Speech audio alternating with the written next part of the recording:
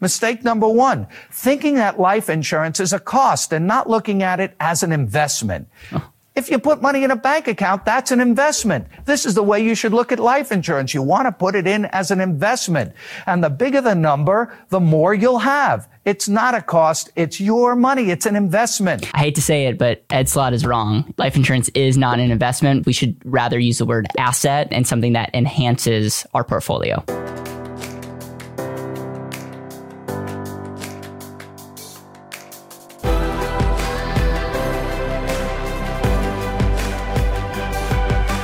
This is Better Wealth with Caleb Williams. You don't want to go broke with it. If you don't have enough assets, you probably don't have a tax problem. And then it might not pay for you.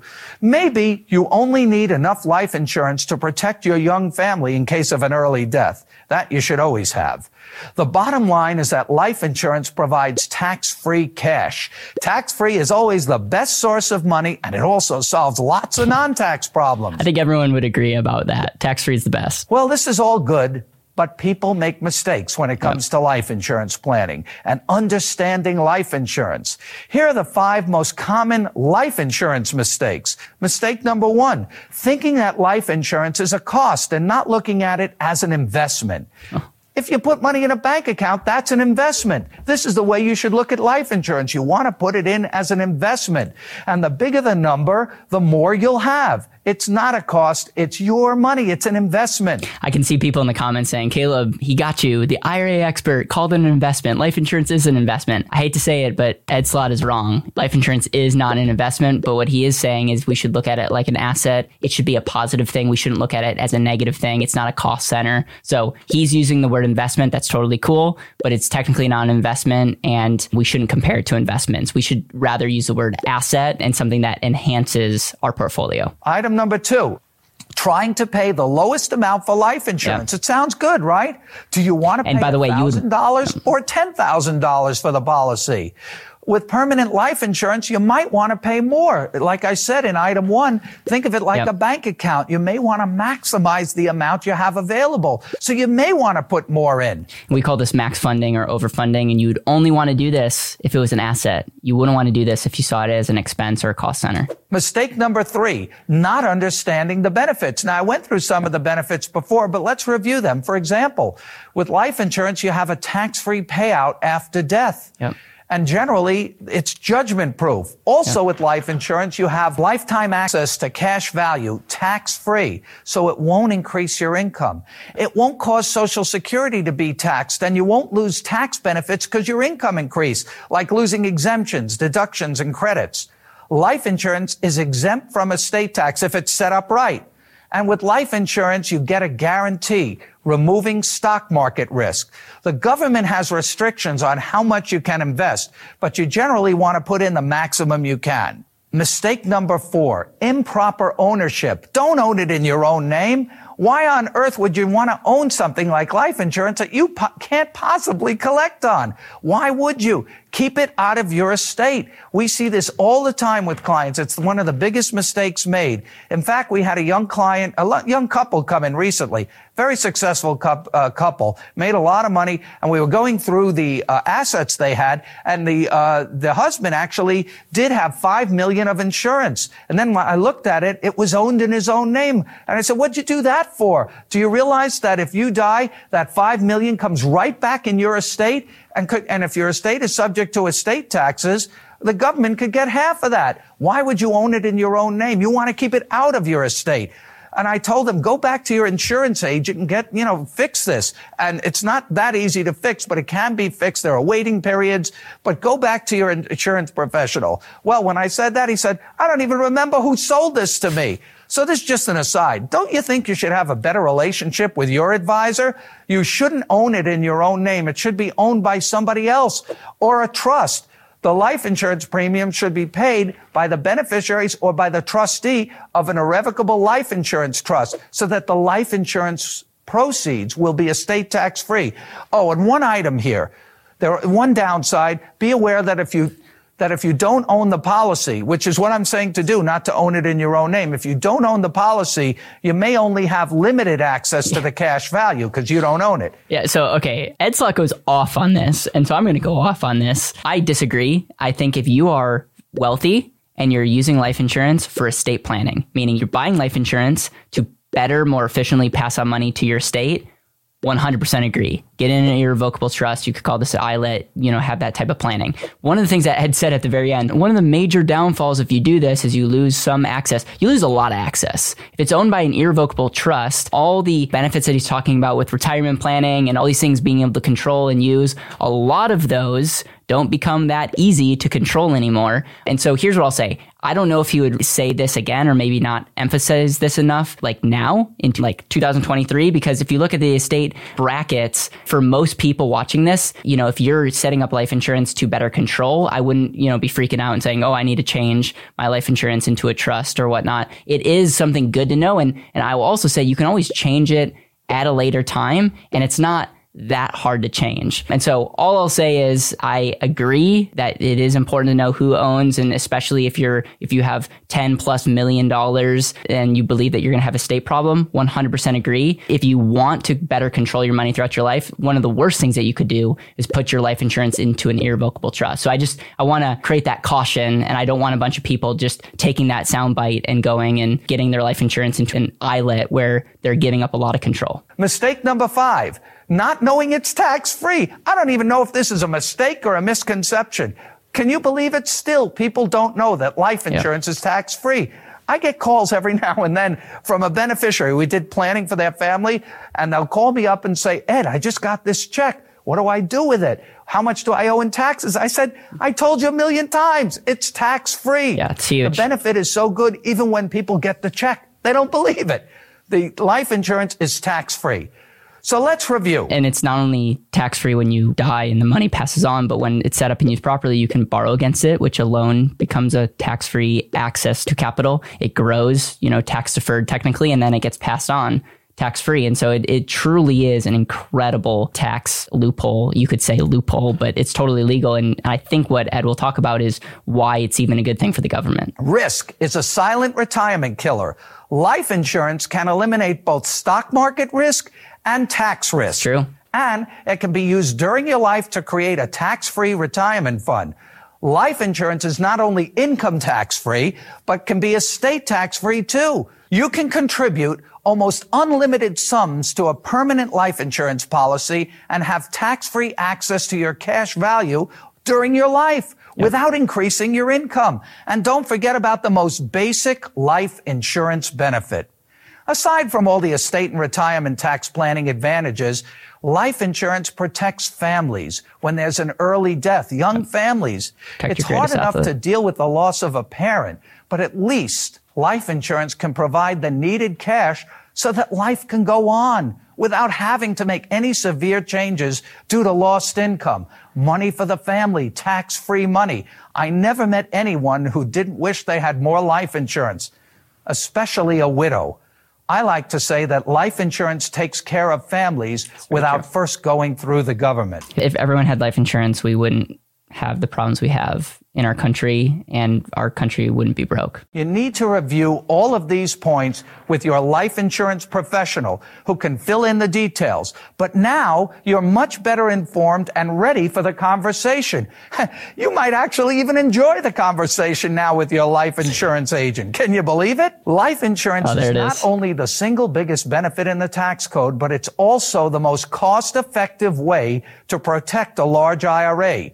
You need to have a discussion with a competent, educated advisor that, in addition to being a life insurance professional, has the specialized knowledge in retirement tax planning. The coordination is essential, especially if you've built up significant balances in your taxable IRAs or 401ks. Most advisors do not have this level of training, so be careful. Here's what I'll say, and this is a word of caution. A lot of people will say, hey, Ed Slott said that life insurance is like the best thing in the tax code. And then what they'll say is put all your money into life insurance, because that obviously makes a ton of sense. And I disagree. Ed Slott would disagree. What he's talking about, being the guy that people are going to for the IRA and just like qualified plan expertise, is like, hey, knowing this, life insurance helps unlock, it should be a part of your portfolio. It enhances the result that you're saving and investing. That's what he's saying. And so it's really, really, really important to understand how this asset plays a role in other assets and how you're getting a better result because of that. As tax rates increase, life insurance becomes Agreed. more valuable than ever before. And there are And do you think taxes are going up or down? increases on the horizon. You have new healthcare taxes coming in, as well as higher tax rates. You can plan for that now. And if it doesn't happen, what's the downside? You and your family have sheltered that much more money since it won't have to be used to pay taxes. Here are some of the frequent questions I get about life insurance. Ed, if the tax exemption for life insurance is so good, It's a great question. won't the government take it away? No. Why? It's a social reason. Why do you think our government encourages us to give money to charity? Because if you give money to charity, you get a tax deduction. Why is the tax code loaded with incentives to encourage us to give money to charity? Why does the government want us to give so much money to charities? Because they're broke, so they don't have to do it, to remove the burden from them.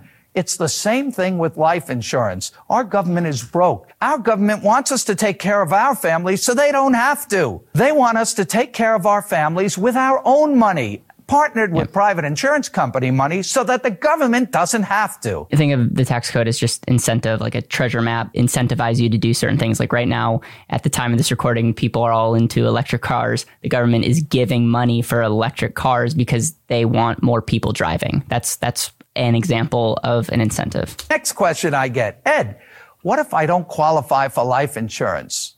I have to tell you, more people do qualify than you think. I've seen it even with very ill clients. So don't assume you won't qualify. Leave this to your life insurance professional to check for you. More people qualify than you think. What I'll say is you'll most likely qualify. You'll just get a radically smaller death benefit than someone who's a lot younger. So usually it doesn't have to do with the cash value. It has to more do with the death benefit, because if you're older, your chances of dying are higher and you're closer to dying, mathematically. And so obviously the risk or the amount of death benefit is going to be smaller. Here's another question I love. Ed, how can life insurance companies do this? They'll lose a fortune. Oh, now you're worried about life insurance companies? Don't worry about them. They have actuaries. We're not going to hold any benefits right away for life insurance companies. They're doing fine. The answer is it's in the numbers. The risk is spread over a large pool of people. Don't worry about them. Insurance companies are some of the most solid financial institutions. Yeah, and what I'll say about this is insurance companies are one of the only institutions that hedge both interest rate and mortality. They also have different type of products. So they have temporary term and disability, which tends to be more profitable than their permanent insurance. And this is why being a part of a mutual carrier is really, really key, because you want to participate in the profits. Not only should you not worry about insurance companies, but you should want to participate in the profitability of them being successful. Ed, why doesn't everyone do this? You know what? I don't know. I do. I also think that insurance is not sold properly. Yes. So you look at it as a cost rather than investment. Many people think they're buying something and they don't see how it fits into a plan like I've been telling you about. A good financial advisor or insurance professional can explain the planning aspects. Ed, which is better, saving in an IRA or an insurance policy? That's interesting. Life insurance wins hands down. Let's compare. Let's compare life insurance to a tax-deferred retirement plan like an IRA or a 401k. If you compare life insurance to tax-deferred plans, life insurance has several advantages. First, with life insurance, you have lifetime access to cash value, tax-free and penalty-free. With an IRA, withdrawals can be heavily taxed and penalties too. Also with an IRA, after you're 70 and a half, you're forced to withdraw and pay taxes whether you like it or not. Life insurance provides a tax-free death benefit, income tax-free, estate tax-free too if owned properly. And with life insurance, there's no risk of future tax rates increasing. I mean, they could increase, you just don't care. Just so you know, the Roth IRA also provides this benefit. The reason you don't care is because what would you care about taxes if it's all tax-free? But here's what you don't get with life insurance that you do get with an IRA and a 401k. With life insurance, you don't get a tax deduction like you get with an IRA or 401k. But a tax deduction these days is a trap because you'll pay much more in taxes later. All right, the last question I always get. Impressive. Come on, Ed. Are you working for the life insurance companies? This is too good to be true. No, I told you that before. I'm here for you, telling you how to create and build tax-free wealth using the single biggest benefit in the tax code. I always say life insurance is the only legal way to print money. So there you have it. The problems, the benefits, both to you during your lifetime and for your family after your death. The bottom line, don't just sit there and admire your IRA or 401k. If you have a large IRA, you have a tax problem. It's tax deferred, a sitting duck just waiting to be taxed. Use it, leverage it, or lose it to future taxes. Do something now while the best options still exist. Move your money from accounts that are forever taxed to accounts that are never taxed. And good luck. Thank you very much. Wow. Let's go. Ed Slott crushing it.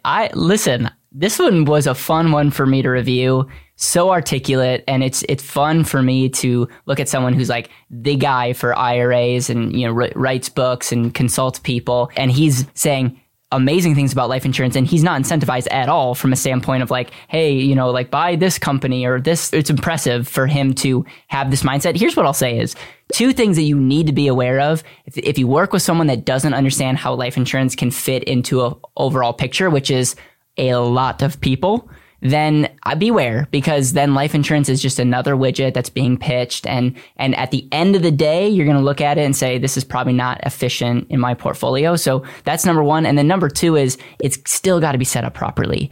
Ed Slott talked about max funding, and I would assume, because he can't get into it in this detail in this video, but I would assume he's like, hey, we got to max fund. We got to make sure that the policy needs to be efficient, because if it's not going to perform nearly the way that it should and could enhance all the things that he talked about. But overall, 10 out of 10. Ed, thank you so much for this contribution, this articulation. And I hope this encourages you, gets you thinking differently. I would love to hear your biggest zinger or takeaway. Do you disagree? Do you think I need to make a part 2? Would love to hear your thoughts. Thank you so much for subscribing, sharing, and we'll see you on the next video.